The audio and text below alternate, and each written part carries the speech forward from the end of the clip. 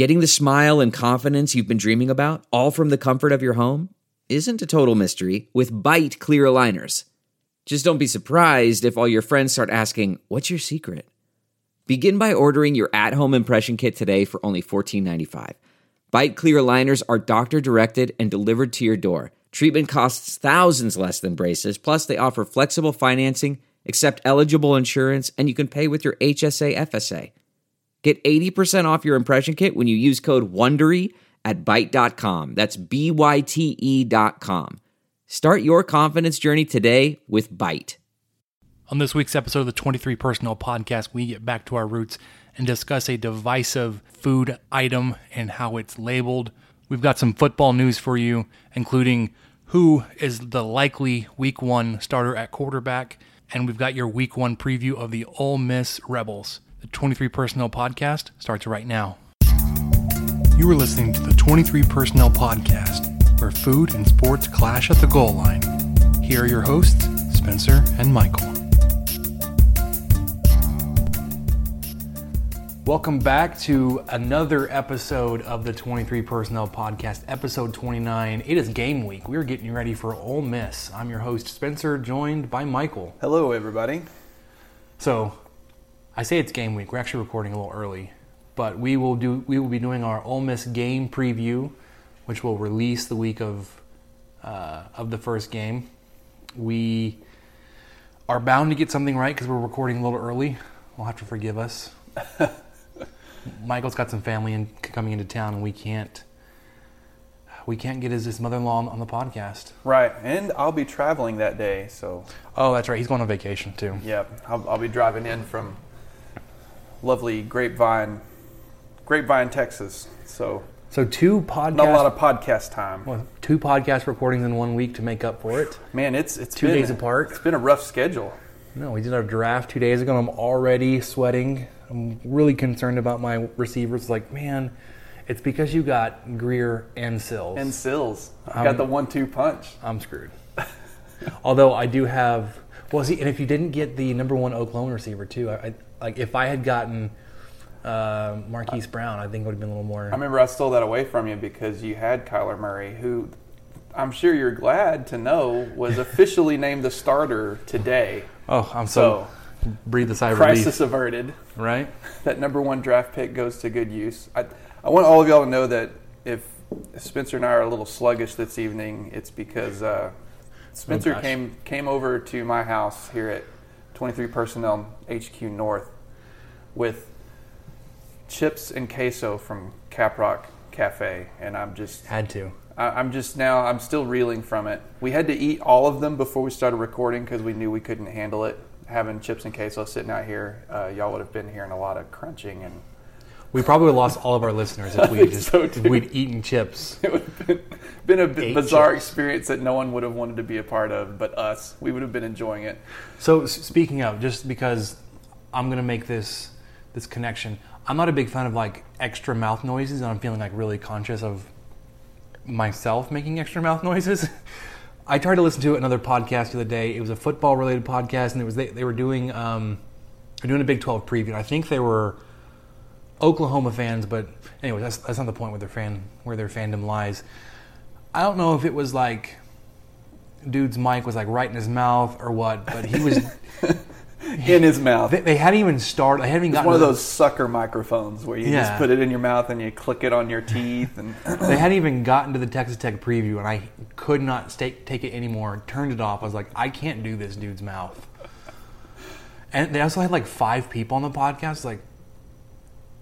So they had 5 regular hosts, and they brought in Jarrett Johnson from Inside the Raiders. So they had 6 people on the podcast. Wow.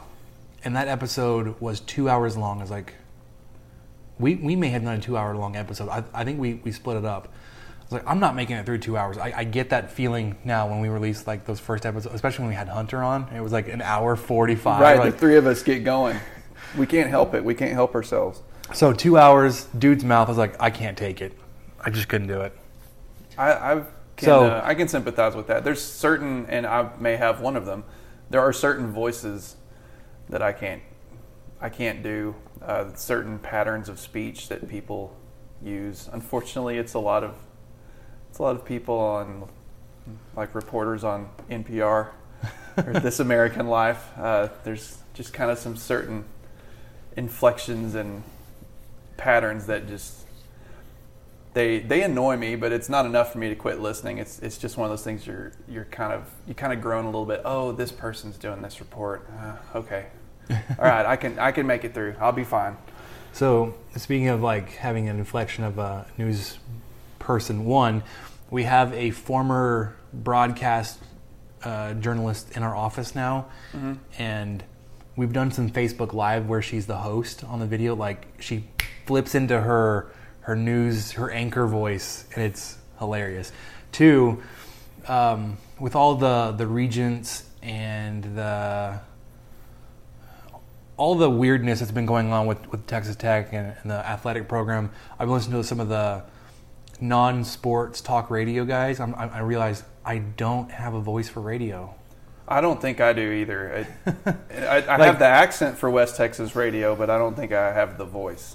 So I've been listening to some of the guys from KFYO and your good friend Chad Hasty. Shout out to him for getting us some Robert Duncan School of Veterinary pins. We won them. If anyone asks, we won them. They were giving some away during the radio show the other day. I've got to go pick them up. Yeah, it was Michael doing some air quotes. Sorry, throw him under the bus. No, but like, so I've been listening to some of his coverage and watching some of his videos. Like, one, props to him for being able to do a show, even like just small truncated sections of it by himself. The 20 seconds I had to do it by myself when you got up to go check on a door, I felt I was lost.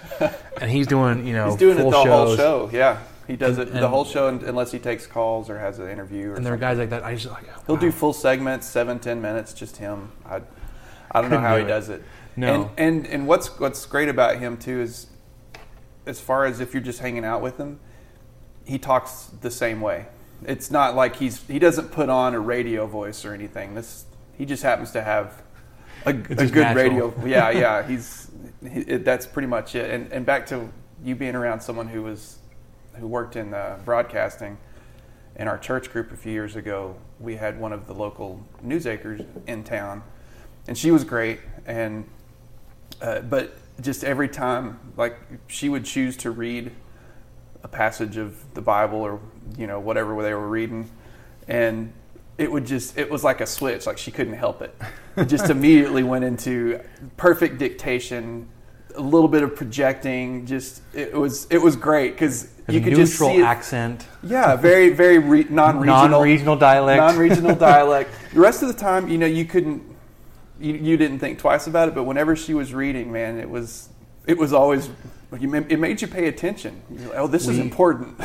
We've got a local anchor in our church congregation now. And instead of like volunteering, I think he's assigned, like whenever there's a reading, hey, John, would you mind reading this? he gets picked out of the group. He turns on his news anchor and reads perfectly. And but so you brought up the regional dialect with talking about accents and everything. I think it's a good as any segue into our intro topic. We're gonna bring it back to our roots here. We're going back to food. Yep. There's no distance too far for the perfect trip. Hi, checking in for... Or the perfect table. Hey, where are you? Coming! And when you get access to Resi Priority Notify with your Amex Platinum card... Hey, this looks amazing. I'm so glad you made it. And travel benefits at fine hotels and resorts booked through Amex Travel, it's worth the trip. That's the powerful backing of American Express. Terms apply. Learn more at americanexpress.com/withAmex. Man, that sunset is gorgeous. Grill, patio, sunset. Hard to get better than that. Unless you're browsing Carvana's inventory while you soak it all in. Oh, burger time. So sit back, get comfortable. Carvana's got thousands of cars under $20,000 just waiting for you. I could stay here forever. Carvana, where car buying meets comfort, meets convenience. Download the app or visit Carvana.com today. Yeah, this is where food and sports clash at the goal line. Absolutely. And this podcast is quite, I hate to use the word literally, but it is definitely fueled by queso today. Definitely. We have had queso already, and now we're going to talk about kolaches. So Michael had an experience in his office recently. This morning, yesterday? It was just this morning, yeah.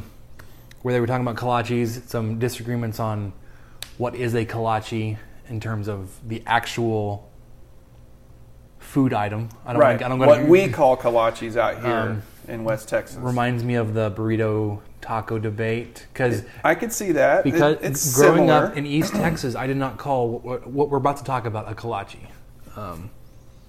Anyway, so I'll let you set up your office. We had one of our coworkers.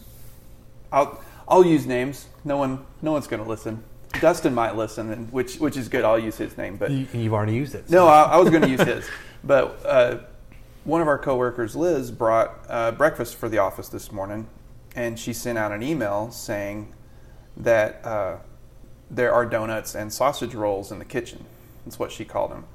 And so Dustin, who, like me, immediately picked up on that, I think he went and talked to her, and he said something like, hey, thanks for not calling them kolaches, because that's really not what they are. And so he sent me this email after he talked to her, and he said, I was thanking Liz for the donuts and sausage rolls this morning and thanking her for not calling them kolaches. This led to a brief discussion on the spreading of lies by these bakeries up here. So I present to you for your podcast, Kolaches. Why bakers all over Texas are spreading lies to pass off a pig in a blanket as a kolache.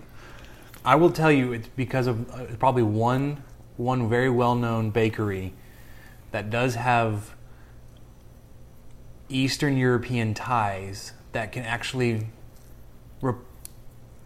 call what they are serving kolaches, and I think they're trying to ride those coattails. But you actually found an article on Texas Monthly. I haven't read it yet. Yeah, this is from the Texanist. In case y'all haven't read any of the Texanist stuff, the Texanist likes to talk in third person. I'm not sure what that is, but this is from... Is that the author's name is the Texanist? Well, he refers to himself as the Texanist. The author is actually David Courtney in this case, but the Texanist is kind of a... Excuse me. Sorry. Different authors. If you all heard that, I'm so sorry.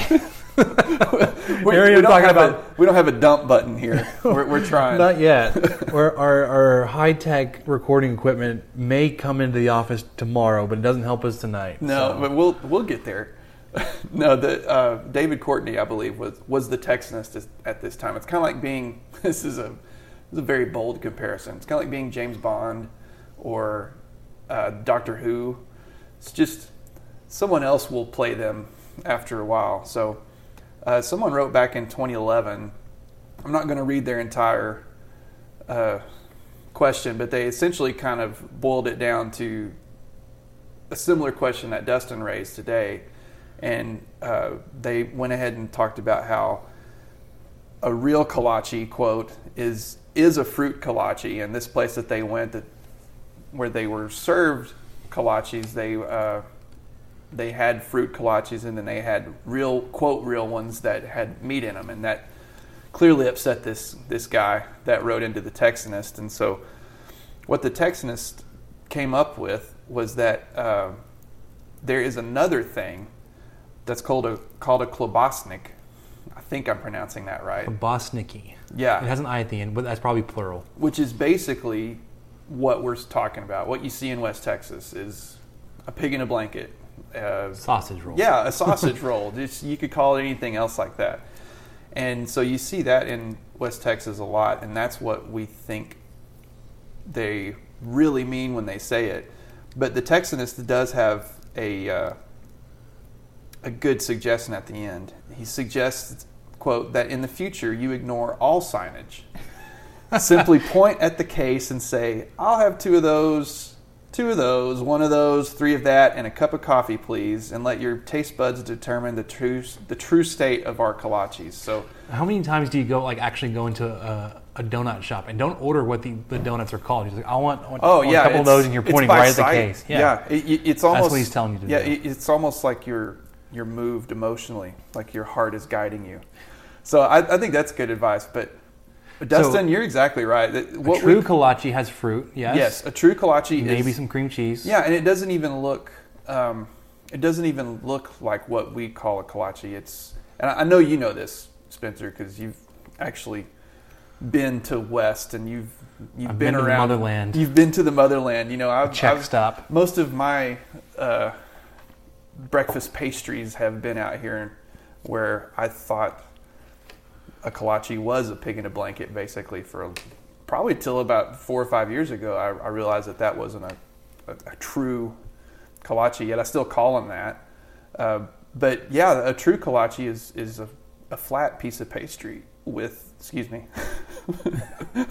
Here we go, guys. I'm sorry, it's the queso. It's a flat piece of pastry with fruit on it, and then, what'd this guy call it? Popsica? Hang on, I've got to see what popsica is, but that's a topping that goes on it. And that's what a true one is.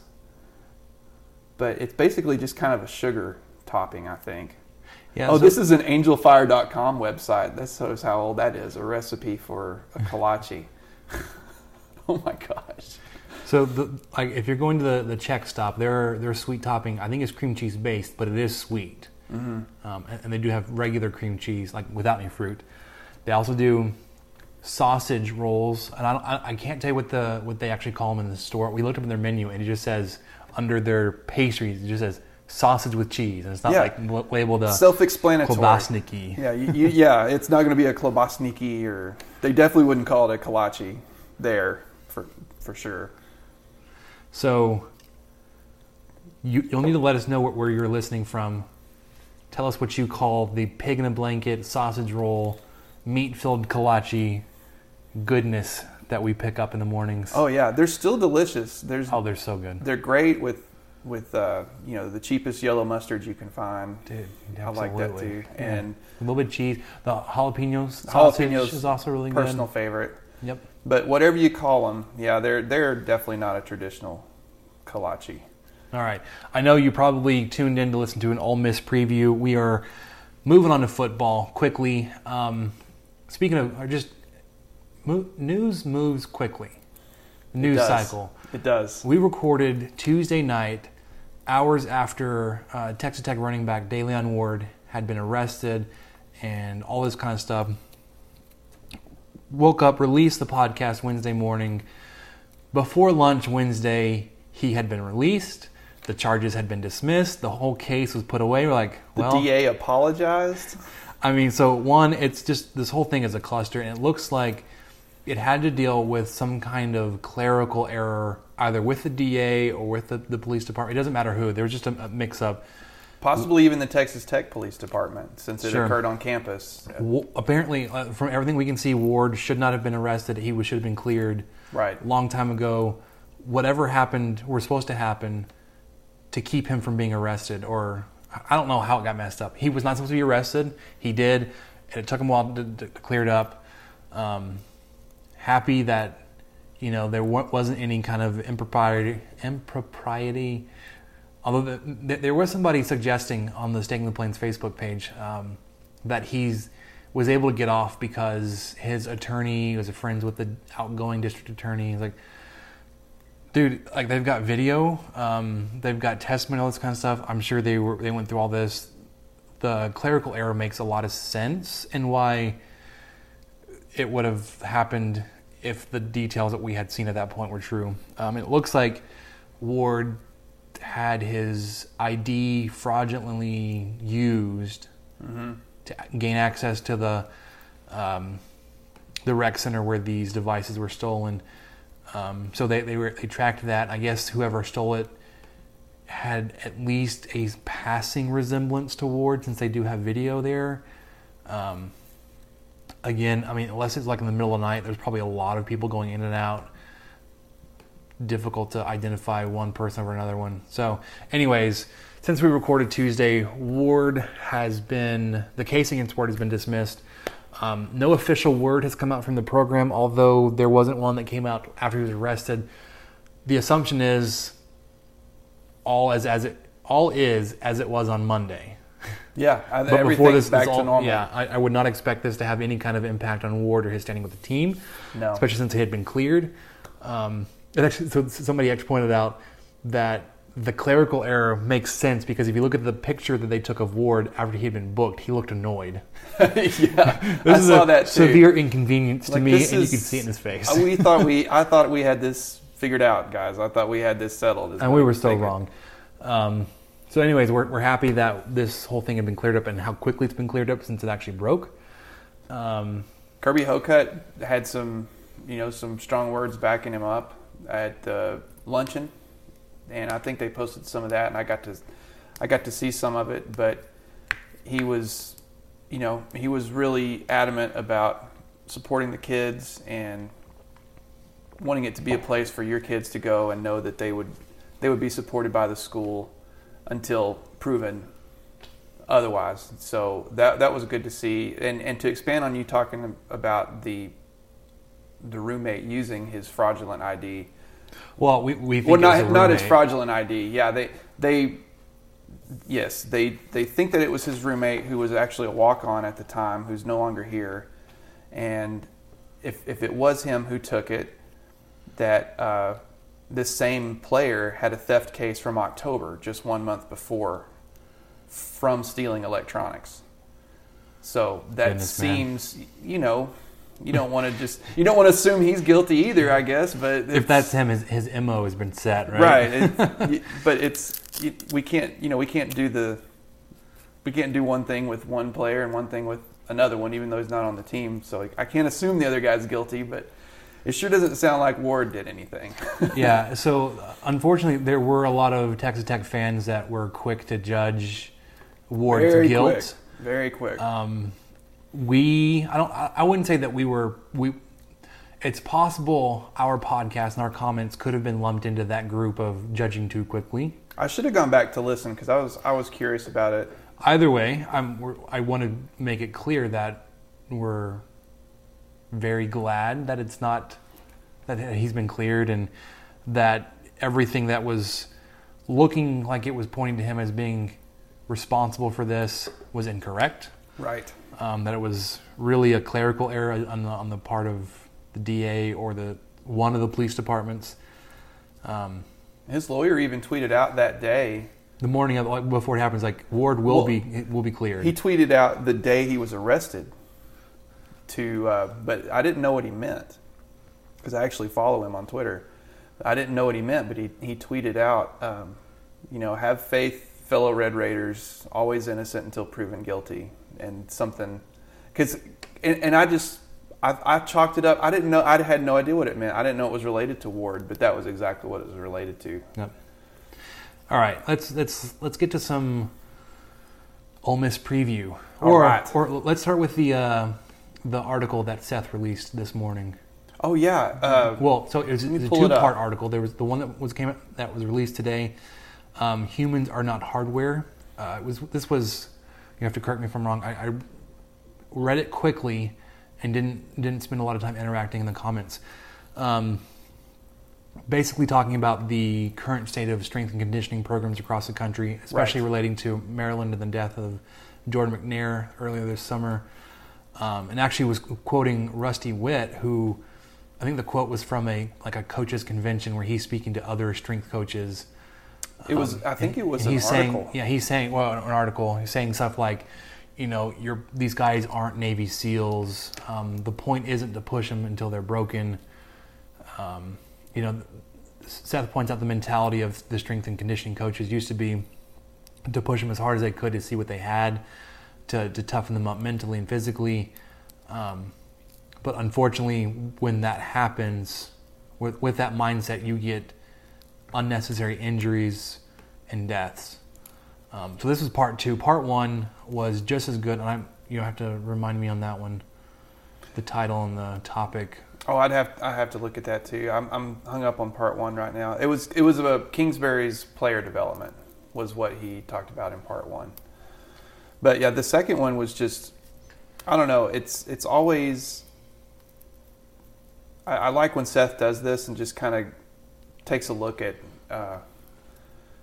just kind of the psyche behind the program here and there, and how the sausage gets made a little bit. I hate to, that was not a purposeful pun or a callback, sorry. But it was good to see him quote Rusty Witt, who appears to have a really solid philosophy and is probably very, very strict and maybe not hard on you, but expects a lot out of you, but also realistic, and also not someone who is going to push you to the point of, he knows your limits, and he knows people's limits, and he's going to respect that. Well, and just, wow. I think that kind of goes back to his strength and conditioning, like his philosophy of building these players' bodies, in a way that one is going to be beneficial for them, but also beneficial for the game. Whereas we've seen other Texas Tech strength and conditioning coaches go for just size or just speed, just get large, or just get fast. Now we do have a speed coach, or at least we used to. I would assume he's still with the staff, and that's still an emphasis with the strength and conditioning program. But you see, Rusty Witt is doing, exercise and workouts that are meant to build strength that directly correlates to the game, and not, we're just going to get your biceps and your chest as big as we can just because it looks cool. Right. Yeah. And have a purpose for it. Do exercises that will be useful, that will actually have production on the field. If doing 1,000 pounds on the leg press doesn't help you in any way, then don't do it. Yeah. But one thing I wanted to bring up to you, Spencer, was at the very end. I'm glad you're bringing this up. Seth kind of threw in, I wouldn't call it a hot take by any means, but he threw in a pretty good little bit of his opinion on things. And I'm just going to read the last paragraph just for context. So Seth says this at the end. I mentioned in the prior piece that during Kingsbury's birthday surprise that he looked surprised, a bit embarrassed, happy, and flattered. This is officially his baby from the top down, and make no mistake that I'm cheering for Kingsbury to succeed. Regardless as to what happens this year, I honestly believe that Kingsbury has the program in a better place than when he found it. And I wanted to ask you if you feel the same way. He didn't say that. This is me talking. That was me asking Spencer, by the way. I hate to be diving into semantics, but okay, when you talk about the program, what do you think he means? You think he means overall direction? I think Do you think he means talent? I think what he means is developing players, recruiting kids who want to be here, and trying to establish a culture. I think that's what he means by program. So let's start with that first piece, because you brought up 3. The first one you said was, developing players, I think. Developing players, absolutely yes. It seemed like previous coaching staff was get the best players you could get in, and then just run them until they're done, right?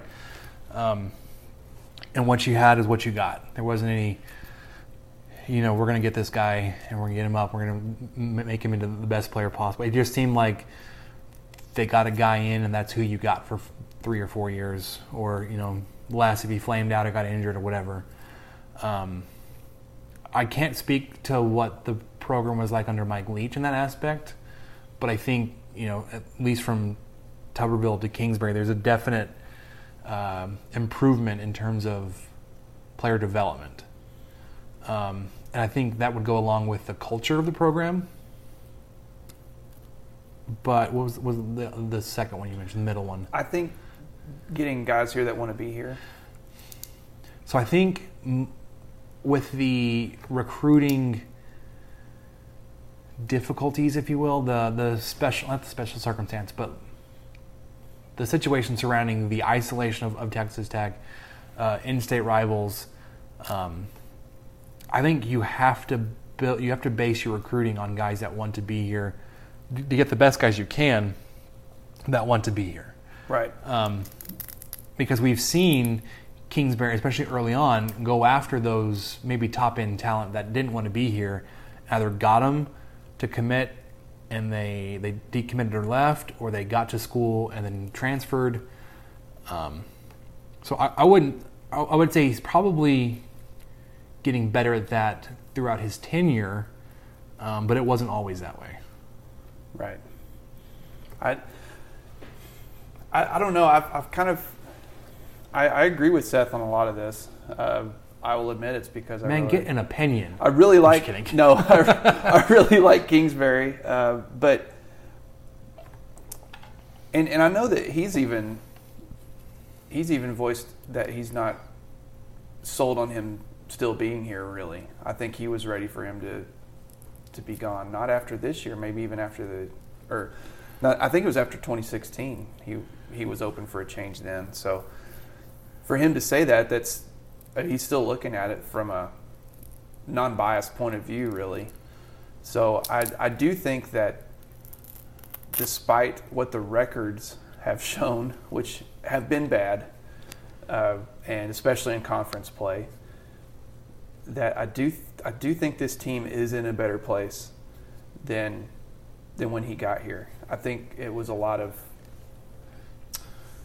probably a lot of those players saw the writing on the wall, probably never really planned on Tupperville sticking around that much or that long, and may have dealt with it the same fashion and kind of looked at it as, well, I'll just play here till I'm done, and it's not going to be being a Red Raider may not be that important. It's just going to help me get through college and get to the next phase of my life. So I feel like Kingsbury and these guys are kind of trying to instill that portion of it a lot more and showcase what the university can offer, what Lubbock can offer, even though it's out here by itself. And it's a good building block to keep these kids coming back.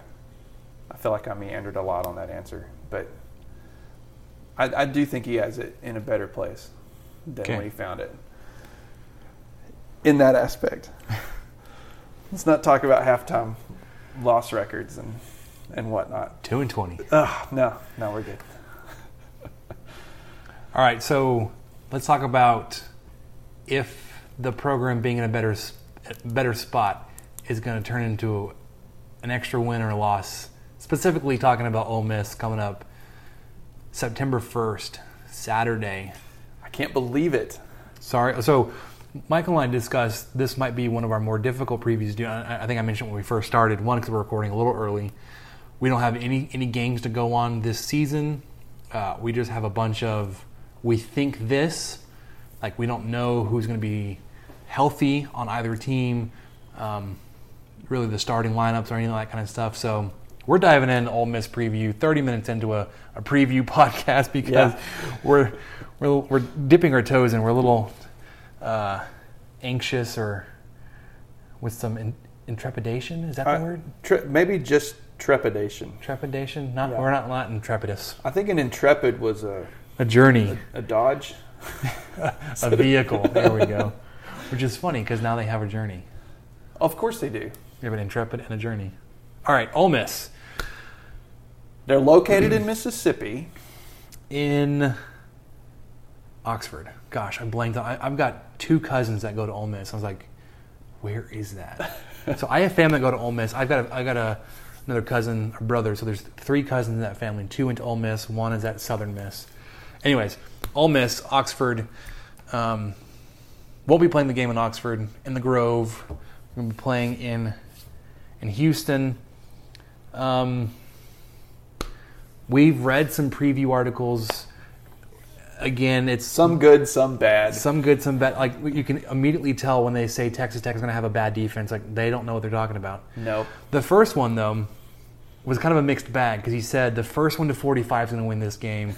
Yeah. We're like, it's going to be one of the best, wildest shootouts of the weekend. We're like, that's not really going to be Texas Tech's MO this year. No, not at all. But the further we got into the preview, he actually mentioned this may be Tech's best defense under Kingsbury. He's like, he does know. But then he went on to finish that sentence and say, but it's Texas Tech. It's still Texas Tech. So thanks. You're still gonna have to fight that kind of opinion around the country. I think the biggest thing is, from when I started thinking about this game, and I was like, we're gonna just get manhandled because it's SEC and they're gonna have a defense. Ole Miss has like the worst defense in their conference. They do. I felt the same way. I thought even if they weren't that great on paper, they're just going to be They're going to be so dominant. much bigger and bigger so and much faster. Yeah, these guys are all going to be playing NFL football in 24 months. There's just no way. But that's not the case. Absolutely false. And the guys that they did have that were wrecking shop last year, which weren't many of them. I think the article, the big preview from Bill Connolly, listed out 3 specific guys on defense. Yep. They're top 3 sack leaders, basically. They're 2 defensive ends and a linebacker. They combined for, I think it was 14.5 sacks for the defensive lineman, and then another 2 or 3 for the linebacker. All 3 of those players are gone. Yep. And that was their high point on their defense was adjusted sack rate, which sounds. Everybody get your adjusted sack rates checked. That was the high point that kind of bolstered their defense to not be absolutely dead last. I think they ranked in the advanced metrics 113th. Yeah, it was 113th. You're talking about like 2015, 2014 Texas Tech type of defense. They were second in 2014.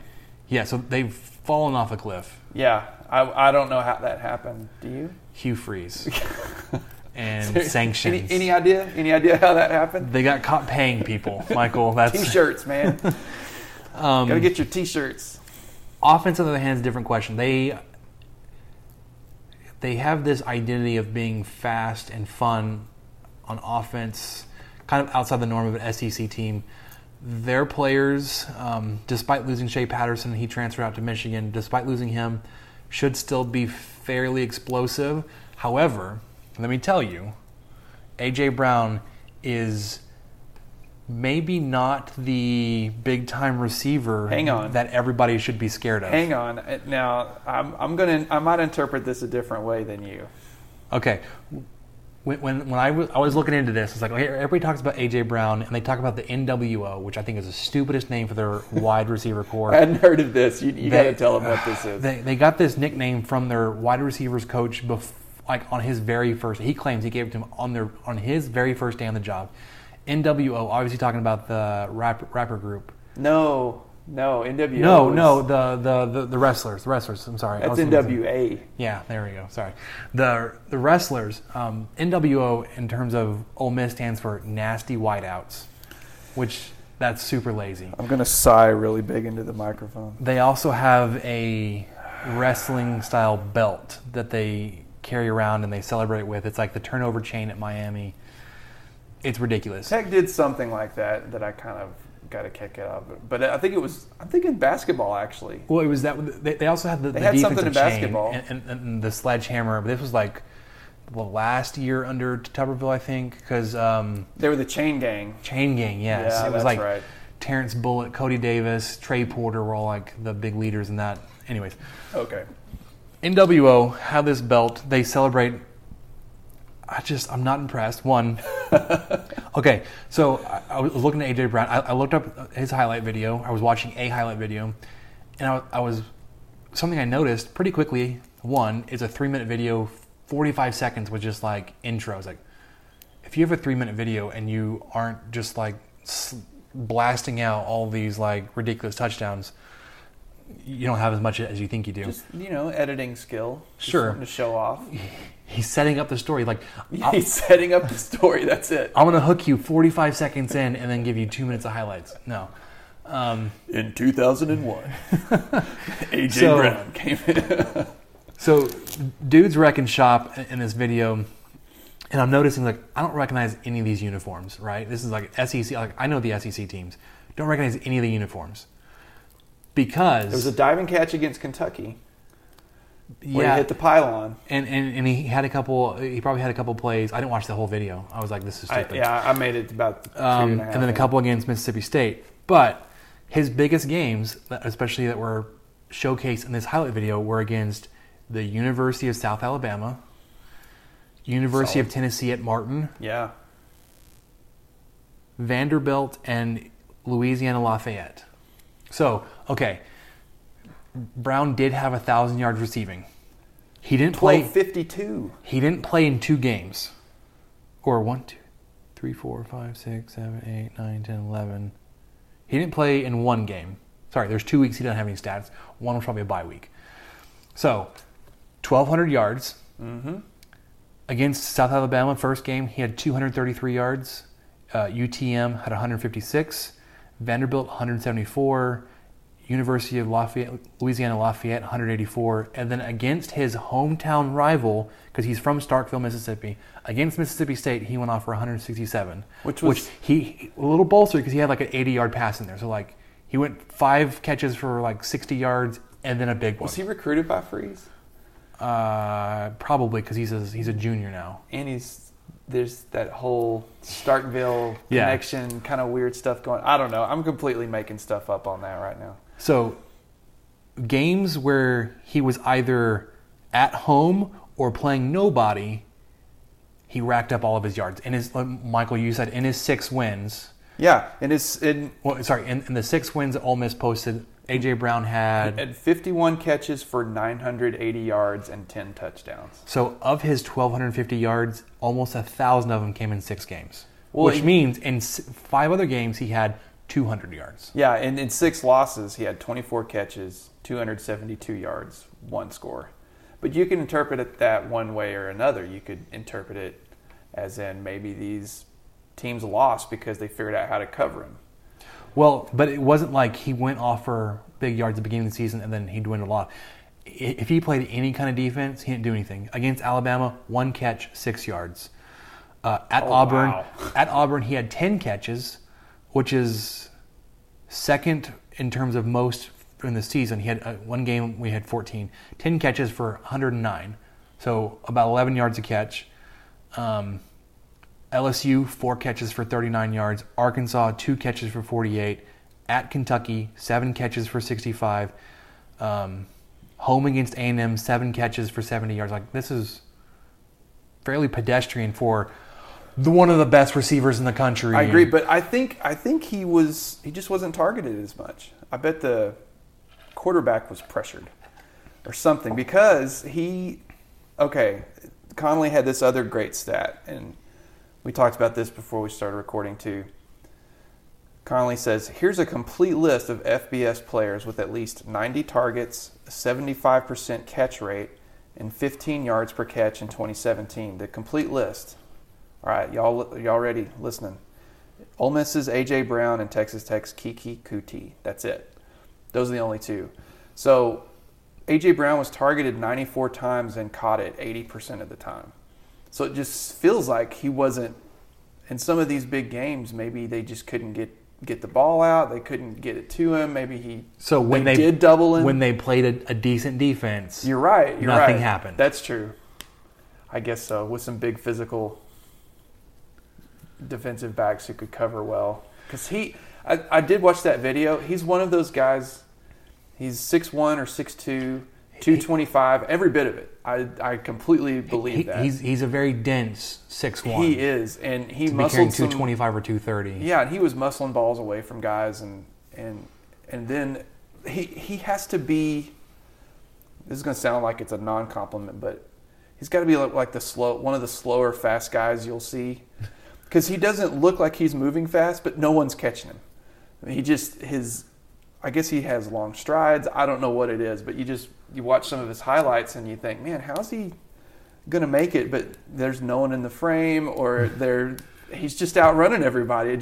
Somehow it doesn't look like it, and I can't explain why. So I'm not saying A.J. Brown's not good. Oh, no, I get you. It's just if there's a defense that with is is capable of pressuring the quarterback and or getting couple guys on him most of the time, then he's going to have trouble getting open. Okay, I get your point.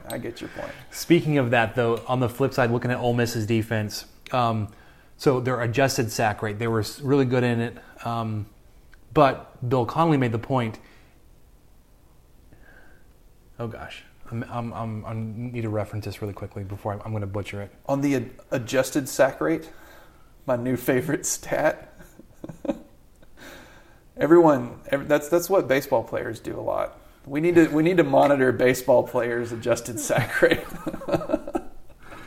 Oh my gosh, that was too good. Thanks. I've been workshopping that in my head. My head said it was okay to go ahead and say it out loud. Okay, sorry. Defense. Talking about Ole Miss defense.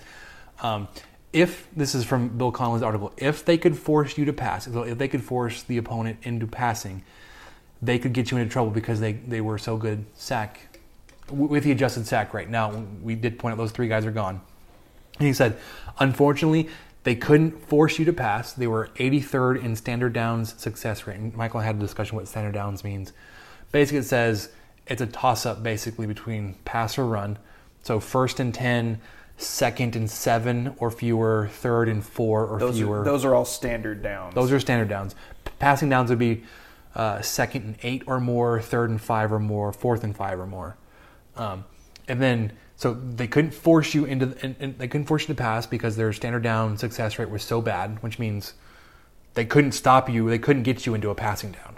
We kind of know how that feels. Right? Like, you could run the ball and get the 3 yards you need to keep on track, or just keep moving the chains passing it.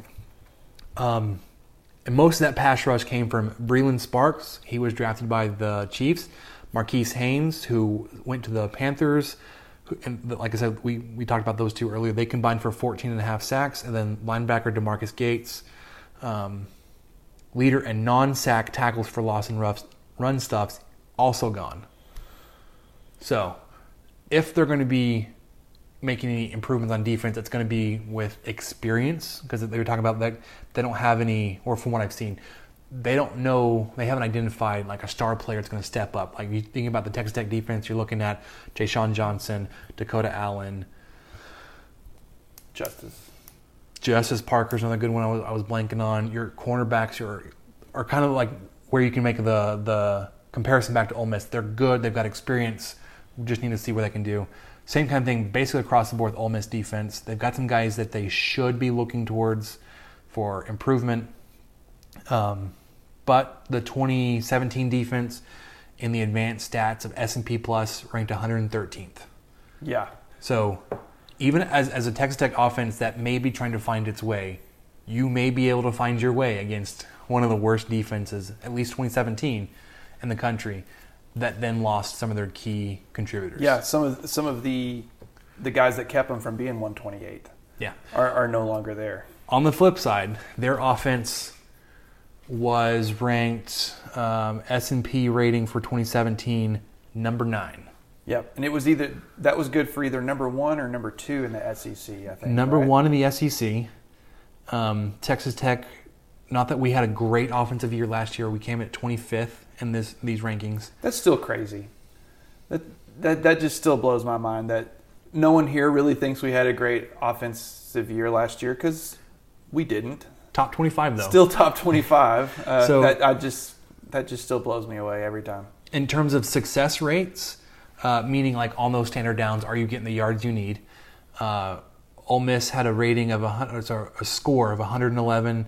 Texas Tech had 115 almost, really close together. That ranked for 29th for Ole Miss, 15th for Tech.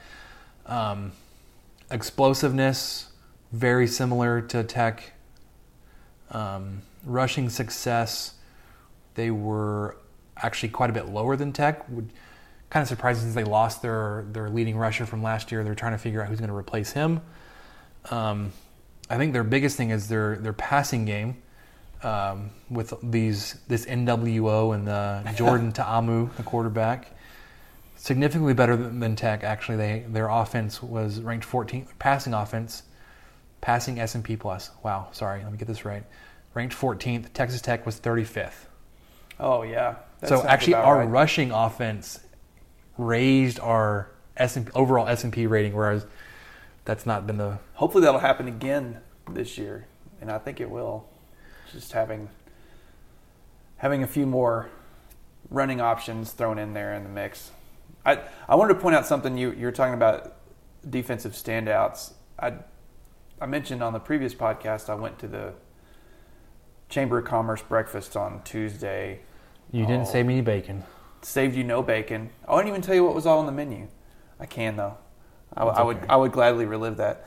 But it was on the 22nd, I believe. So that morning was the morning that Kingsbury told us all that he's got 3 guys who can play quarterback, and he's not worried about it. And then he went on later that morning, I think even, and said that he's decided who it's going to be. But what I didn't mention was that I'd been to another, I forgot, some sort of function where Kingsbury was a speaker there. And at that function and at this one, he mentioned Joe Wallace being a standout for a defensive line. Mm-hmm. He mentioned him again. And then he also mentioned Preston Gordon on our behalf, because I was thinking of Mike Thomas and how much I miss him already. But I want to miss him running out of the pile with the ball holding up. Yeah. I'm hoping that we can, we'll have Dakota Allen, Jason Johnson, Justice Parker, all those guys. I'm hoping that we can add Joe Wallace and Preston Gordon to that list that we talk about when we describe big playmakers for Tech defense. So I hadn't really heard much about Preston Gordon, but he'd mentioned Joe Wallace a few times, and he's a very large man. So I am pretty optimistic about that, and hoping that they can disrupt these guys once they come to Houston. So let's talk about the game. How do we think it's going to go? If we look at the first couple games in 2017, the defense really set the tone in the first possession. Against Eastern Washington, turnover. Against Houston, turnover. They first forced turnovers on the very first possessions of those first two games. Man, they did. Ended up winning those games. The Houston game ended up being a lot closer than it would have been because of a late comeback when quarterback change. Major Applewhite's like, let's actually play the quarterback that's going to win the game. Yeah. Those two games weren't in question, really. Like, you set the tone, you took care of business, except for, like I said, the Houston at the very end, because you forced a turnover early. I would love to see a Dakota Allen pick six, first possession. That would be amazing. Just go ahead and raise your hands. Got the hands in the air. Some praise hands up, some guns up. There's I can't remember which game it was. It was a highlight video. It may have been for the bowl game. I don't know. The angles from like way up in the back of the end zone, looking down towards the field goal post. They score. You see a Tech fan raise their guns up with a big class ring on, guns up. Like, it takes up like a third of the screen, right in the middle. Like, yes. I love those. It's a beautiful shot. I love those. These guys that are famous and they have no idea. Yeah. So, okay, let's talk about this game. I think Ole Miss defense will be worse than they were last year. They were awful in 2017. They lost their best guys. That they will be more experienced, but that's more of an incremental thing. Whereas, like, you get better incrementally with experience, you lose a bunch, then you know that talent obviously leaves, and you're then looking towards freshmen to take the roles that you had seniors in, or guys going to the NFL. I think regardless of your quarterback, as long as they're not running for their life, you should be able to find success on the ground, in the air, enough to keep the ball moving and to keep your offense going. I think we have the advantage at the line on our offense versus their defense. Because they lost a few offensive linemen, correct? They sure did. And then sorry. I said that. I may have said that backwards. Our offensive line versus their defensive line. All five of our guys are back. They're replacing at least two, if not also a defensive tackle that was not in the sack. Right, and two of their starting tackles are they're juniors this year. But Connolly went on to say that there are four other players, a tackle, two in and three ends that combined to miss 21 games last year. That will be starting this year. So they're very inexperienced. And experienced in years, maybe not so much in games because they missed so many games. Yeah, you're right. Yeah, so I think our five guys can take them on. I feel pretty good about that. I'm not sure about quarterback play yet. We'll just have to see on that. But as long as they can take care of the ball, I think we should be. I think we get some short passes out. We can move some guys and get some lanes cleared to run the ball a little bit, and hopefully kind of make it to where the quarterback doesn't feel like he has to do everything, where he can hand it off and he can dump it off and just move the chains and get a nice 7-minute drive. And amused at thinking about looking back at this game in a week and a half after it's happened. We're like, man, we were so wrong. It's going to be spot on. Yeah, it's. I got called it. These are going to be fun to relive and see how terribly wrong we were. Yeah, like the take on Daniel Ward did not age well Okay, so talking about the Texas Tech offense versus their defense, I think you have the advantage there. You'll probably be stopped a few times with a new quarterback also going against. I mean, like I want you to be realistic and say, okay, don't expect success on every drive where you're scoring touchdowns. They are terrible, terrible defense. You're breaking a new quarterback. Flip side, though, your defense versus their offense, I think you still have an advantage, especially along the lines and linebackers. I think they probably have the advantage on receivers versus your defensive backs. That's what I was getting at, too. I think so. I think they're going to be relying heavily on the pass and look for big explosive plays. So if you can keep them in front of you, because there were very few times in 2017 where you got beat deep or it was awful. And you got beat by guys like James Washington a couple of times. It wasn't like he torched you the entire game. You didn't give up like 200 yards to like a Josh Doctson. Right. You wouldn't get beat, but you would just have guys wide open.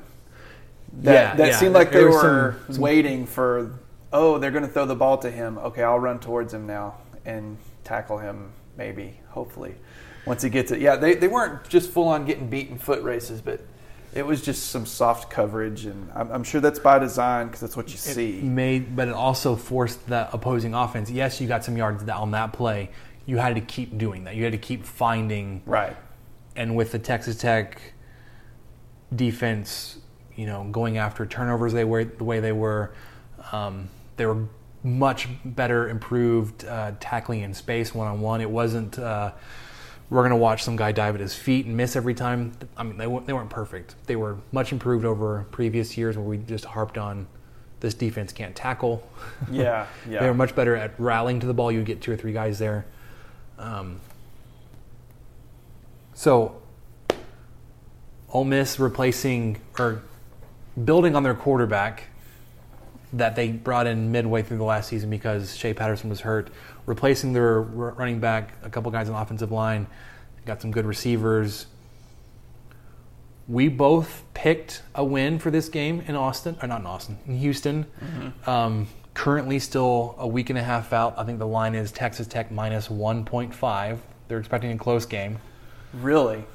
But on a neutral field, they're still saying Texas Tech is a better team because there is no advantage. Although I think there will be more of an advantage in the crowd for Tech than there will be for Ole Miss.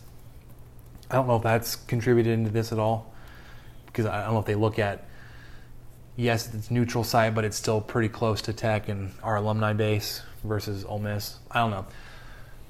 1.5, I think it'll be a close game. Obviously, I don't think it's going to be too far out of that. I'm thinking probably in the 4 to 10 range. Yeah, I think we're in the.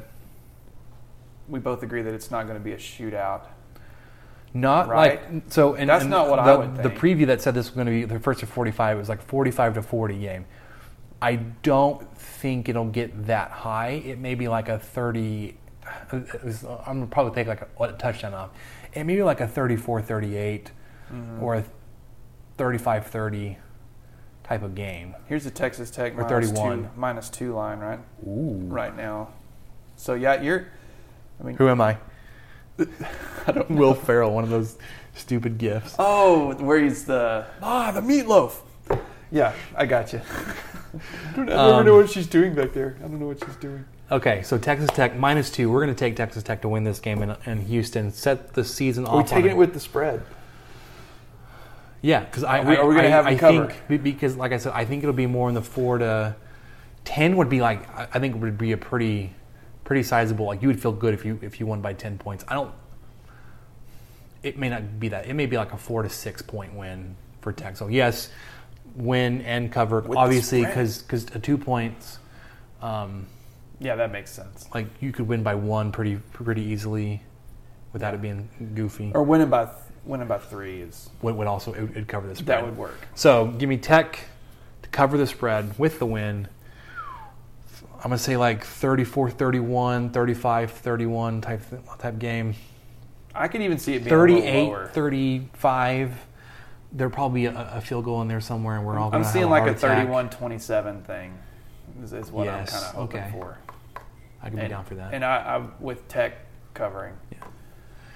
So guys, is it here yet? Can we watch football yet? I'm really ready to watch it now. By the time this podcast release, I think we're 1 day out from the first games, the Week 0 game. No, the Week 0 games are this weekend. Yeah, they are. There will already have what been if college Kingsbury football. announces the starting quarterback after we've recorded this? And it completely changes our preview. No, I don't think it will. Because I think we're talking about McLean Carter versus Jet Duffy. Similar enough in styles. I think McLean probably won't run as much as Duffy would.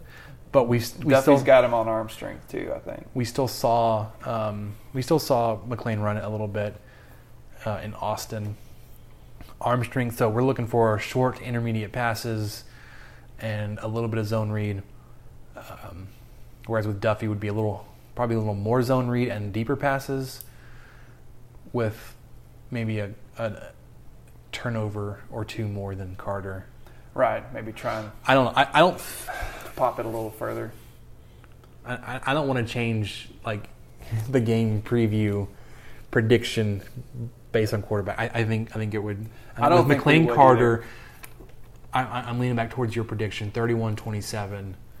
I think it's a good number for this game. Me too, because I thought of it. It would be funny if you'd I don't think that's a good one. We did not ask for listener questions. It would be kind of strange to get any in this far in advance. You have something written? I do. ASDF? What am I missing here? What is that? Oh, nothing. That's, sorry. In our show notes, yeah, that was just a space holder. Okay. I do that with the 4 keys on my... Yeah, to just keep the formatting correctly on our document. All right. No, that doesn't mean anything. That's just since we met keyboard. On Tuesday, there's no update to the cord cutting corner or going yard. Nothing's changed. Nothing's changed in 2 days. There is one last note here. What did we learn? What did we learn? On a personal note here. It's a little personal note. My wife and I, we met. We had our first date at Fox and Hound here in Lubbock, and we knew what year it was. We knew it was in August. But we couldn't remember what day it was, and so my wife had me look it up through credit card records of all things. So I went back to 2010 and dug up credit card records, and so because of the Fox and Hound credit card transaction, we were able to trace it back to August 18th, 2010. You sure it wasn't some other girl you taken out? I am positive. And what was really sad was the rest of my credit card transactions was, I think, 95% fast food. Fast food and gas. Yeah, it was fast food and United and gas and Fox and Hound. that was like all it was. But so because of that, the 18th was this last Saturday. Fox and the Hound, as some of y'all know, closed down 2 or 3 years ago, but Las Brisas opened it back up and completely redid it, and it's now called Brisas Seafood and Lounge. So we celebrated our 8-year first date anniversary on 8/18/18 at 8 p.m. Oh. In the same building where we met. Completely different restaurant, but same building. So that was just kind of fun. I don't have anything like that. Samantha and I started dating, we were officially dating that first week of February of 2010. Oh, wow, yeah. So y'all... And then we got married. And y'all were Facebook official a few months before we were. And then we got married quite a bit earlier than you guys did. We got married May of 2011. So we had been together just over a year. Yeah. We were young pups. Y'all were young. I was... Still are. Going to turn 22. I was 2 weeks out from my 22nd birthday when we got married. Happily married for 7 years now. No complaints, obviously. Although I wish I had a bigger house. Just a little made over more 6. money. Yeah, yeah. Drove a bigger, taller, badder truck. Wish a little lighter. So thanks everybody for joining us on the Ole Miss preview. Looking forward to doing the Ole Miss instant reaction Saturday at some point. Yeah, we've kind of had some discussions on this. Hopefully we're going to be hooting and hollering to win. It's going to be interesting. We're going to make them as informal as we possibly can. So I think currently the plan is to meet and do this in a truck. Yeah. Just to have the AC running, just to meet AC up for 20 minutes or so. Yeah, you don't have to worry about kids running through or any sort of other thing going on. We're doing any kind of big production with this. It'll be quick.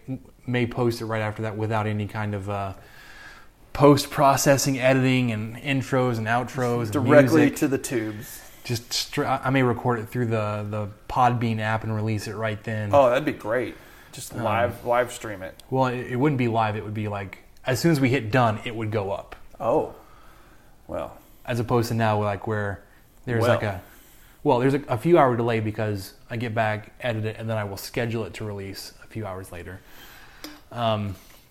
Thanks again to Chad Hasty for getting us some really awesome pens. Yeah, Robert Duncan's veterinary school. It looks pens. Very official. Whoever good. made those is probably Texas Tech. Probably does not appreciate how official they look. They look very good. We've discussed we'll probably need to invite Chad on one of our shows and just have him completely school us on how to do this whole. Oh man. I know it's talk show. Yeah, he asked me. He's like, "Man, why don't y'all get me on?" I think he's kind of hurt that we haven't reached out to him. So we'll have to get in touch with PR, Chad, in case you're listening, and make sure that they send you a fruit basket or something to make sure that we're serious. You can get your invite in the mail. Yep. And obviously, we've been talking about this since we started. We need to get Brian on at some point. Yeah. One of the only members that's taking the planes that hasn't joined us yet. I have to get Keith on at some point, the newest member. Get Seth back on. They'll probably have to join us on one of the preview posts, maybe a post game with Keith. Yeah, I don't know. We'll see. We could switch up post games, but Keith's we'll roll here. Through it. Keith's here in town. LeBar's here. LeBar. Of course, LeBar may be at the game. It may be harder to. I'll be at a lot of the games too for our corporate promotion. I'm actually maybe working a lot of the games or working during a lot of the games at the game. Y'all might get to hear, and I haven't even told him this. But my friends that are coming in for West Virginia, yes. Depending on how many of them feel like talking, Spencer's okayed the prospect of them getting on the podcast. Of course I okayed. I was like, you were talking about like having to figure out some kind of special schedule. Like, no, just have them on, do it with us. Yeah, because I said, well, I've got some friends coming in, and I'm not sure when we want to record the podcast after the West Virginia game. And Spencer's like, well, do they want to be on a podcast? And I said, well, I'm pretty certain one of them does. And so that could get interesting too if we can get the Ace Man on, if we can get him especially mic'd up if you and some of your friends are inebriated. We might have hit the sauce a little bit on West Virginia Day. It's possible. I mean, it's West Virginia. You have to. We don't know like what a time, jug of moonshine. Yeah, well, and it all depends on what time of the game is. So 11. Just getting ready for that. It's foregone conclusion. It's 11. All right. Thanks, everybody, for joining us again. Hopefully, we will be a little shorter on these previews because we won't be as nervous to jump into it and have all these intro topics and news. But there's plenty of news to talk about. The articles on Taking the Planes, the Daily on Ward update. Of course, the kolache discussion had to be had. Yep. Yeah, we got to bring that up. So, for Michael, I'm Spencer. Thanks for listening to the 23 Personnel Podcast.